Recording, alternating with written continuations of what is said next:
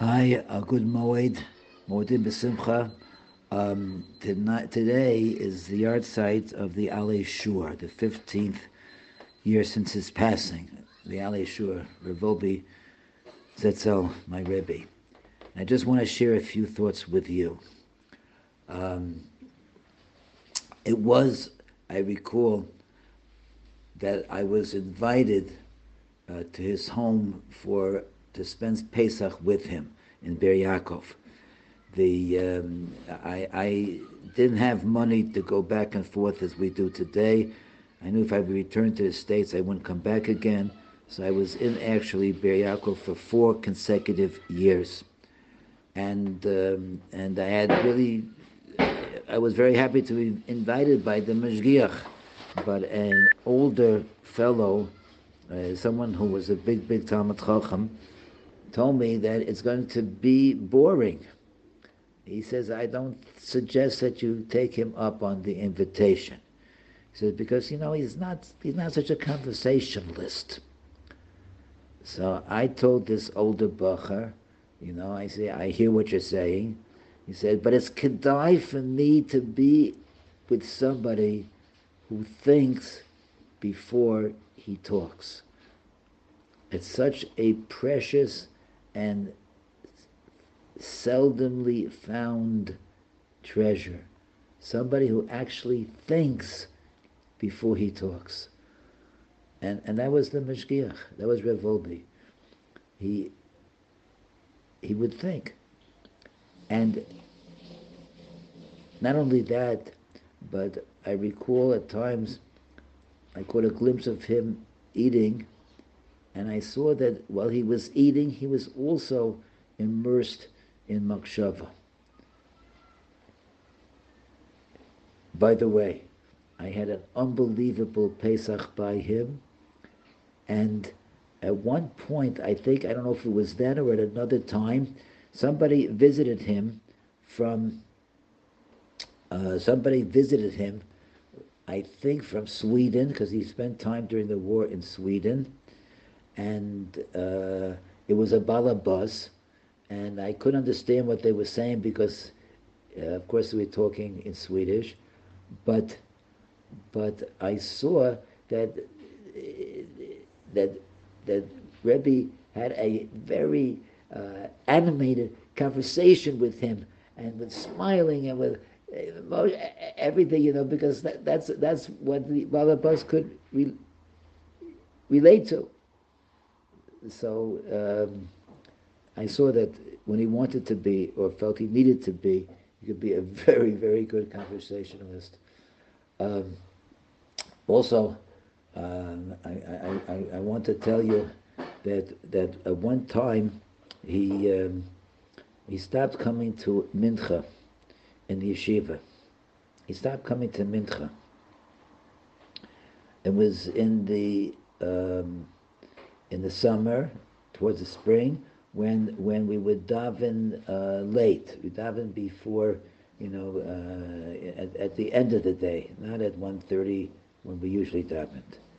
And people were wondering how it could be that the Mashgiach is not coming to Mincha, right? And if people asked him, and he changed the subject. He didn't want to discuss it. And somebody followed him. They found that he was davening in the shul earlier. And finally, the Talmidim insist that the Rebbe must share with them why is he davening Mincha with the yeshiva. And Rebbe told them, he said, I can't. I, I, I can't wait to spend so much of the day without talking to Hashem. I just can't do it. I can't daven so late. So as you'd imagine, the yeshiva changed the time for to be earlier. But that was Rebbe. That was Rebbe. And today, when we are alone and we're davening, many of us without a minyan, and we're davening by ourselves, right? You should know there were times that Rebbe said when he had to daven by himself, he appreciated it. It was a different type of davening, And in such a davening, he would, you have to connect with who you are and what your task in life is and what you are meant to be accomplishing. So he appreciated the opportunity to whenever it was absolutely necessary, to daven alone. And we can certainly learn from that. And there's something I heard today in one of the discourses given in memory of his Yartzeit by, I believe, a Rav Yechiel Bamberger, who was a tremendous Talmid Chacham, the Rav Rashi of Haifa, and he said that when Rebbi went to the kever of Rabbi Yisrael Salanta, came back from the kever of Rabbi Yisrael Salanta, so he asked Rebbe, how was it, etc. So he said, while he was there, he asked himself, what would Rabbi Yisrael tell, if he could, that we should be doing? If I understood correctly, he said, we should be finding Jews that have no shaykhs with Torah and mitzvahs and be mekarev them and bring them back. That's what we should be doing. And Rebbe, in all his moments and all his work, was to be mekarev us and others as well. And may on this Yartzeit his neshama have an aliyah, and may we be able to continue to learn. Anyone who could learn Alei Shor, it's very, very kedai for all our Talmidim to try to learn Alei Shor. And I want to wish everybody a very special, healthy Chag Kosher and Sameach. Miss you all.